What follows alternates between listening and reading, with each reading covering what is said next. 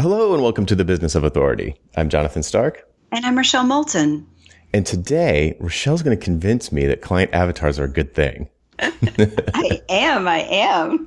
I'm looking forward to this because I've had sort of bad experience in the corporate world of people kind of just making stuff up about, our ideal customer is a 30-something soccer mom who drives a Outback and I'm like, well, what's that based? And they're just making stuff up and saying, well, if we were going to advertise to this soccer mom or to this, startup founder or this entrepreneur, it's like they met somebody once or they have this kind of stereotypical idea of what this kind of person is like. And then they just run with it and develop like an entire advertising campaign based on it. and maybe maybe that works, but it always seemed like a lot of hand waving to me. But that's like corporate world. And I've been out of the corporate world for at least 15 years, maybe more. So, it's an old experience, but it has kind of stuck with me. And in previous episodes, I'm pretty sure it was the, Should You Write a Book episode, we talked in depth about knowing who your product is for. And you brought up the subject of customer avatars. So we were like, geez, we should probably do an actual episode on this. Yes.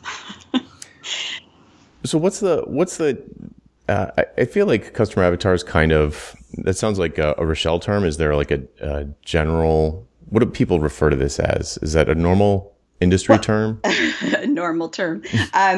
It's not a Rochelle term, but it isn't a universal term. Probably the way most people would describe it is a client profile. Okay. That's really, and maybe that's an easier way to think of it. I think of it in terms of an avatar because I like for people to have a picture in their mind. Like when we were talking about the book, one of the things we talked about was having somebody in mind. And I think you had said with one of your books, you literally had a person in mind that you would visualize. Mm-hmm. So with the avatar or the profile, I like to get so specific that you literally can picture a particular client in your mind. And that helps. So when you use the term customer avatar, is that when you're working with your client, you say, okay, picture literally an actual person that you know, and that is going to be your customer avatar? Or are you saying they kind of make an amalgamation of the types of people who they've worked with in the past and they create this sort of Franken avatar? No, definitely not a Franken avatar. Okay. I personally don't like that at all. It feels like too much of a compromise. Mm-hmm. Well, what I do with people who have existing businesses, so you've served clients in the past, mm-hmm. right? So part of this is, who do you want to work with? Who do you like? Who do you transform in ways that is good for the client and good for you? So, one of the ways that you can start is by saying, what experiences would I like to repeat over and over and over again if I could? Mm-hmm. And when you do that, you tend to think of a particular client, a particular project, or both. And as you start to do that, you start to say, oh, yeah, gee, I'd love to have 10 Joes for my client, mm-hmm. right? And then what you do is you answer a series of questions about that particular person, nobody else, just Joe, okay. So that you get inside Joe's head and understand who he is, what he cares about, and then later where he goes to get information and sort of the tactical things mm-hmm. about that. But you start with really getting inside their head so that you understand how they think and how they behave. Yes. Okay. So you've already convinced me because it wasn't clear to me. I mean, from the name Avatar, it sounds like I just related to video games. It's made up, so Sean D'Souza, who wrote The Brain Audit, has a word for this too, which I can't remember, but I'll put it in the show notes. But he says the same sort of thing. Like when you're coming up with a new product or service, make it for a specific actual person mm-hmm. And best case scenario, and tell me if you disagree, best case scenario, you know them really well. Like you worked with them for a long time so that you can you basically, you can easily, oh, well, what would Jeff say in this situation? Hey, I know what he's going to say. He's going to reject this notion because he's going to want to research it more because that's the way Jeff is, and that sort of thing. Right. Yeah. And again, we can put this in the show notes, a link to an exercise that you can do for yourself with client avatars. But, I use a short form and a long form, and the short form is really all you need. The advantage of the long form is if you're having trouble putting yourself in somebody else's shoes, it gives you more questions to think about. But it's when you start asking, again, from the viewpoint of your client, what's their biggest source of pain? Like what are the problems that they're experiencing? Because when you start to think about it that way, then you start to look at your bag of tricks and say, how do I match this up with their pain points? And how do I communicate with them on those pain points? And, and that's always the easiest way to start, because, we consultants love to solve problems. So if there's a problem, there must be pain. But there's the flip side of that too, which is what are their fondest hopes and dreams? Sure. What are their biggest opportunities? So you look at both sides and you start to understand them in a way, I don't want to say in a way that you didn't before, because you may really know all this intuitively already, but there's something about the act of writing it down, revisiting it, and coming back to it. And, for myself, I have 3 avatars that I use in my business, and they're 3 different kinds of consultants, and they've got different agendas, different hopes and fears. And it's like I recognize them now. Right? It's like, oh, that's a Sally. Yeah, I won't use real names. Right.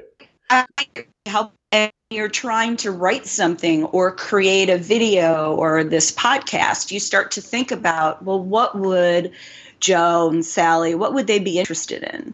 What do they want to hear about? What problems do they have that we should try to help solve for them? Yeah, totally. Okay. Yeah, I'm completely on board with this. In fact, this is something I teach already. I just don't call it this. New world record, Jonathan. Yeah, I'm polluted by the corporate America version of this. I think the mass market, the mass sort of like average things for average people stuff Seth Godin talks about, where, it's just, sort of like a Wonder Bread version of this. But in a scenario where, this is what I say to people all the time, because when you exactly what you said, focus on the problems first. It's like what, as the listener, when we're trying to create a product that's going to help somebody, a million things, and you could help them in a million ways, and you could probably help, dozens of different kinds of people. But if you pick one specific one that you feel like you could help the most, or someone, for whatever reason, your favorite, and then you focus on the problems, it allows you to kind of rearrange your message. So you've got all this information, you've got all this knowledge, and it's just, you just can't just dump it on them all at once. It just washes away. So if you kind of arrange it and just give them the piece that it's going to be the most, that's going to create the biggest question mark in their mind, or the biggest opening in their mind, the biggest question, like how could you solve, hey, do you have this kind of problem? Yes, I do. Wouldn't it be great if instead of that problem, your life was like this? And like, oh yes, I dream about that. I literally stay up nights thinking about that. And then you're like, well, I do this thing that, now they're listening, and they're like, yeah, how could you, yes, that would be great, of course, but it's impossible. How could you possibly do that? And now they're asking you, and when I say asking, this could be them reading a static web page, but it's this exercise that you go through where they need to first understand, why they would bother reading this web page or engaging in conversation with this person at a cocktail party, or there needs to be some interest, there needs to be some kind of interest. Right. And if you're talking about the thing that you're kind of like, you're tapping into this question that's in their mind all the time, or this pain that's in their mind all the time, they're having this internal conversation with themselves about, I don't know, whatever it is, whatever it is. I mean, you can think of all the human pains. And if you create that opening, then all of a sudden they're going to be receptive to your message. Or they don't have that pain and they're not a good fit for you anyway, and they won't be interested. They go away. Right. Which you want. That will save you time. And then I think the other piece about this is that, and we've talked about this on some other episodes, is how does that client in your client profile or avatar, how do they transform after they work with you? Mm-hmm. So, and again, when you're answering these questions, you're putting yourself in the role of the client, saying, okay, this was me before I met Jonathan, and this is me after I met Jonathan, right? Or worked with Jonathan. How am I different? And that's what, as the business owner, the consultant, the service provider, that's what you want to understand, because the more you can show that transformation in places like your website, sales pages, social media, the more you're going to pull in that ideal client. Yeah, totally agree. Because they'll recognize those are results that they are dying for. Yeah. And with the avatars, sometimes people will go, well, how many do I need? Should I have 10? And the answer is no. No. And you want one core avatar that you're writing for. And you might have a second if you find a difference in, say, demographics. So, for example, if most things are the same, but you have one group that are let's say men over 50, most of them are married, let's say married men over 50, and another group is single women between 35 and 45. You would probably communicate differently to those two audiences, but the core would be the same. Mm-hmm. So, but you don't want to get too fancy. I like to have multiple ones when I feel like their motivations are different. That why they're coming to find someone to work with is different. So that's why I have 3. Mm-hmm. But I don't speak to all 3. I just, there's a core that it crosses over all 3, this common core. And then what's different are the motivations. So just as an example, there's one that is really interested in legacy. And they don't use that word, but it's something that's very important in how they look at themselves and their businesses and where they're going next. Right. It's kind of the, how do I tell the story in such a way that I feel good about everything that I've done and then I'm paying it forward. And there's that essence, but that doesn't exist in the other 2. Yep. So those are the things you want to get at when you ask these questions of yourself and your client base.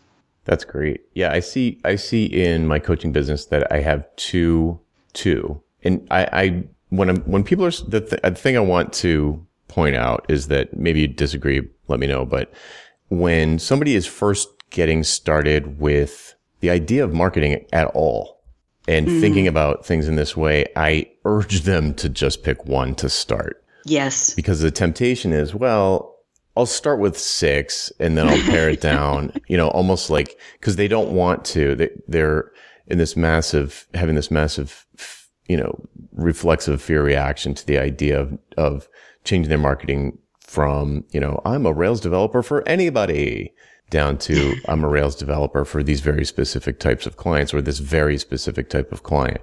Whatever, female thought leaders. I build custom web applications for female thought leaders. It's like, whoa, okay, that's pretty specific. Mm-hmm. So, but I found I initially, with my coaching business, was focusing on software, people who consider themselves to be software consultants. And usually they actually weren't software consultants. They're actually software developers. They typically didn't actually do that much consultative work, or if they did, they gave it away for free at the beginning of projects. Really, they were just going in, doing an initial, informal strategic engagement before doing an implementation to make sure that they kind of were on the right path with the implementation. And then they'd bill by the hour to do the project until, the client either was happy with the outcome or cried uncle. So, and then after a while, I found that, and that's still my core. Sometimes there's a couple of employees, but usually it's like the founder or a single person. I don't really attract that a bad fit for me is somebody who has like 20 employees or 50 employees. That's not a great fit for me. If you have a few employees or contractors, that's fine. But the bigger agency type businesses, that's not me. That's not for me. It's a different model. Yeah, it's just totally different. Yeah. And then over time, I found that there were 2 divisions inside of the people who I had attracted, and I like them both. And they're really the same person, just at different stages of maturity, business maturity. So one is, the original one is someone who's basically successful, makes 6 figures. they're doing pretty well. But they notice but they hate doing marketing. They hate doing sales. I mean, like allergic to it. And, but it's been like 3 years since they've increased their revenue. They're working harder than ever. They feel like they can't get ahead. They're like, I'm doing fine, but how am I ever going to retire? That's a common question. How am I ever going to retire? Hamster wheel. Right. Yeah. They're treading water because they don't know how to grow the business. They don't really want to hire anybody, but they've maxed out their hourly. Mm-hmm. They hit the hourly ceiling, I call it. So they're stuck there around $140,000, $150,000 a year, and they see no way out other than hiring people. So that's the core. But then I found a bunch of people who weren't even to that level of success yet. That were really, and these people usually call themselves freelancers, and they don't call themselves consultants. They call themselves freelancers usually, or maybe they're about to go solo. They're at a full-time job and they can't stand it anymore, and they want to go out and hang out their own shingle. But those people really don't have a lot of money. So it's like, their risk profile is very different. They aren't always younger, but they usually are. And, they're usually more in their 20s or so versus 40s. And, there's just not as much disposable income there. So I was like, well, okay. So I more or less talked to the audience. I talked to them very similar. There's tons of crossover between the two, but I decided to make products that would address both ends of the market. Mm-hmm. So at the lower end, for somebody who has a lot of time on their hands and doesn't have a lot of money, you can buy these you can be on my mailing list. You can buy a book. You can join I would say very inexpensive group coaching, things like that. You can go view my webinars. There's tons of free stuff, some low end paid stuff that's under $100. Mm-hmm. And then there's this more high end stuff where these people have no time. They have a decent amount of money. Some of them could be you could be making as a person who manages a couple of contractors could be making $500,000, $750,000, and they've got money to spend, but they don't have a lot of time, and they want it to be effective very quickly. They a little bit, they want some magic, a little bit unrealistic expectations. But as I'm telling you all of these things, and this is for the benefit of the dear listener, as I'm saying all of these things, I'm thinking of specific people. I know actual individuals. I know that I've been working with for years, at least 12 months, or certainly in some cases, multiple years, 3 years, 5 years.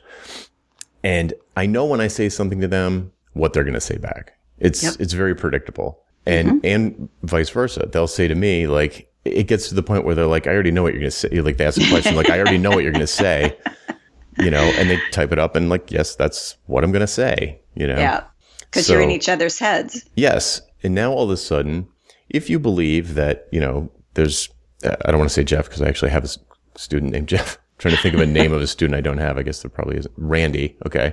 So if Randy, if Randy is a particular way and you know Randy really well, it's safe to assume that there's other Randys out there, Mm-hmm. And if you really like working with Randy and that, that sort of, you got great results. And like you said before, then awesome. Then orient your marketing around that, orient your onboarding, your sales calls, your materials, and all that it helps you organize what is probably a massive amount of information into something digestible for a particular person if you know who you're trying to talk to. Well, and you can do it when you're in the early end of your career because you've had experiences. Even if you weren't independent at that point, you've had experiences as an employee. And I like to look at those as projects. I think that helps somebody kind of make the leap from being an employee to being a freelancer, in the early end of what you were talking about. So you start to look at what are the projects as an employee that I really loved?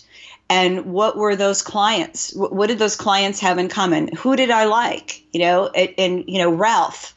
What did I like about the project with Ralph? And really look at everything, not just, to build the avatar, but before you decide who to build the avatar on, right? You want to choose the kinds of projects and work that really appeal to you. So, you can make a list, which, it sounds so simple, but it really works, is you make a list of all the projects you worked on. And you can even rank them. You could say 1 is, send me 100 of these, and 5 is, oh my God, no, I'd rather put needles in my eyes than do this one again. So you start to look at that, and then you have a list. And even if you're 28, okay, you've probably been working for 6 years. I guarantee you've had at least 10 projects in 6 years, right? So you look at that list and you start to say, well, what do these ones that I like have in common? And of course, we look at the work, what was interesting about the work, but you also want to look at the personality of the client. And was it a real team project or an individual project? Was the team leader from hell? And you can kind of identify what characteristics made you crazy, or the other way around. Was this a person who was so good at what they did that you would love to work with them again? And they're almost your model for who you want to work with. Mm-hmm. So you really can do this at any stage in your career. It's just the longer you've been doing something, the more things you have on your list. Yeah, it gets a lot easier. I've worked with a number of people who, in answer to the question, well, make a list of your projects. Which one's your favorite ones? And they say, I hated all of them. And then it's like, then you're like, okay, and then it's like back up. Okay, what are you trying to do with your life? Are you in the right line of business? That's a bigger question. Right. So yeah, there's that. But yeah, it definitely gets easier the more you interact with people. That's another problem that I see in my space, because software developers are famously antisocial. And of course, that's a massive generalization, but there's some truth to the rumor. So I have to have a come to Jesus moment with people that are like that, where I'm like, look, if you maybe should just get a regular job. Like, there's no shame in that. Right. But this is a relationship business. It's a service business. You need communication skills are more important than your developer skills. It's a must. You can't get around that. So assuming that you aren't just super antisocial, you know a lot of people, right? Like, everybody knows a lot of people in this sort of social media age. It's apparent how many people we're all connected to. Mm-hmm. And just, so I'm actually just sort of like trying to help people who like, oh, but I don't like anyone. I don't like any project. I don't like anyone. Assuming you're not antisocial, then think about people who who you'd like to help, or people, or even not even that. Yes. People who you'd like to be around more, because you're going to be around your clients quite a bit. And this is hard. I cannot say that I've had a lot of success with this approach, but I don't know what better way to do it. But when people are in that place where they're like, they either got fired from a job and they started freelancing, went out on their own, or whatever the reason was, or they went out with blinders on and didn't do it well, and have been struggling the whole time, and they've been taking bad clients and getting sort of a lot of price sensitivity, and they're just not making that much money, and they're really struggling. And they have nowhere to go. I'm like, I hate bringing the word passion up because it's so cheesy, but it's like, what are you passionate about? Wouldn't it be great if you could do that all day long? Who else is passionate about it? And what pains do they have, and how can you help them? So, and you get the craziest answers to that question. Just like, these are software developers who are like, oh, I want to work with Silicon Valley startups. And they're like, well, what are you passionate about? And they're like, baking artisanal bread. And I'm like, okay, right. Well, is there nothing you could apply your skills to for people who bake artisanal bread? Am I even saying that right? I never know. Artisanal. I think you can say it either way. And, like you're making up your own career. So you might as well make it something that you're going to dig, But a lot of them, right. when I got on this path, it's almost always a dead end for them, because they just can't believe that there would be any future in that, or any money in that, or maybe they don't want to pollute their hobby with sort of commercial aspirations, which I can understand. Well, it's hard when you're at the bottom, or feeling like you're at the bottom, trying to come up. So, you got fired from your job, you hate your clients, you hate the work. It's like hard, if you're in that place, that deep hole, it's hard to see anything else. So sometimes the word I use around that is resonance. It's like there's some people that you're around, or things that you're around, that sort of make you vibrate at a higher level, if you will. Like there's some people that you just feel good around. And so you start to look at that, like when does my life not suck, right? Oh, gee, it's when I go to the karate class, or it's when I'm at church. It's when I'm dancing. It's whatever those things are. And then, that can help. But, it's really hard when you're at the bottom of the hole. It's much easier if you've got some things that are going well and you've got some other things that are causing you trouble. And then you can kind of feel enough energy to fix the things that aren't working. Yes, I totally agree. Well, cool. You have totally convinced me once again. Within 5 minutes. That's a new record. Yeah. Well, but this is good. Like, you redefine the term for me. I was misinterpreting the term, and that's critical. I mean, like, what's the quote? The limits of one's language are the limits of their world. It's like language is super important, and like getting the definitions right and getting everybody on the same page is super helpful. Well, what's funny is I'm now thinking I need to call it something other than an avatar. Yeah, I mean, I when you say avatar, I just think video game. And to me, that just immediately means fake. In our last episode, remember that we talked about building a language? And that's what you're doing with avatar, profile, whatever we're calling this. But you're figuring out how to start to build that language, because you know who you're writing to, you know what your skill sets are, you know how you transform them. And, it's not like you come out of the chute having it all right the first time, but you start those conversations and you start to tweak how you talk to them, how you teach them, how you reach them. Yep. Yeah. Another person to mention here is Michael Port. He was the first person I ever heard talking about the concept of the ideal client.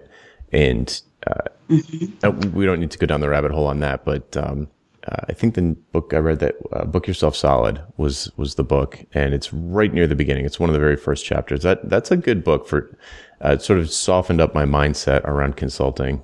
My consulting brain was forged in the Alan Weiss world, which is a much more aggressive style. And Michael Port was kind of like the warm and fuzzy version. So, both super great books, Value-Based Fees from Alan Weiss and Book Yourself Solid by Michael Port, both good books. But Michael Port's the one that talks about this notion of ideal clients and actually pitching them, like when you meet one, like you said, you can see them now, you just immediately recognize them. Right. The sort of the air quotes sales pitch for people who can't stand salesiness is to be like, you're talking with someone and he's like, look, I just got to tell you, you are like the ideal kind of client for me. You're like, you would be a great fit for me. I don't know if you're looking for what I do, but maybe we should talk about it. If you're looking for X, Y, and Z, maybe we should talk.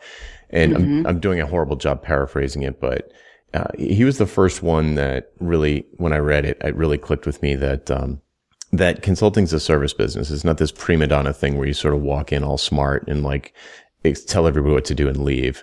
It's right. It's like a service. That's McKinsey. But other than that, yes. Yeah. But it's a service business, and you are in service to your clients, and it makes it so much, for me, it makes it a lot more fun. It is. And it's, I'm always shocked when somebody thinks it isn't. And especially depending on the kind of work that you do, your expertise, it's very personal. You're not just changing how somebody works or fixing a problem at work. You can change how they live. You can change their life. They can go home and be happy at the end of the day because you created some fabulous piece of software or you solved a problem that was vexing them. I mean, it's very personal, and people remember that. That's why a lot of us have clients that, maybe we haven't worked with in 10 years, but we could still pick up the phone, or they still send us an email now and then with, some triumph that they got. It's that connection that you get. That's one of the things I love about this work. Agreed. Yeah. I'm sure I come across like a jerk half the time, but I really do like that. I guess it's probably I connect with jerk clients. We can be jerks together. I'm not touching that one. I'm not going there. That's a tough love in me. All right, cool. Should we leave it there? Or is there anything else we should say about this? I think we leave it there, and I'll put up the client avatar exercise, of the short one, if somebody wants to take a run through it. Very cool, and I'll link to the books I mentioned as well. Awesome. All right, great.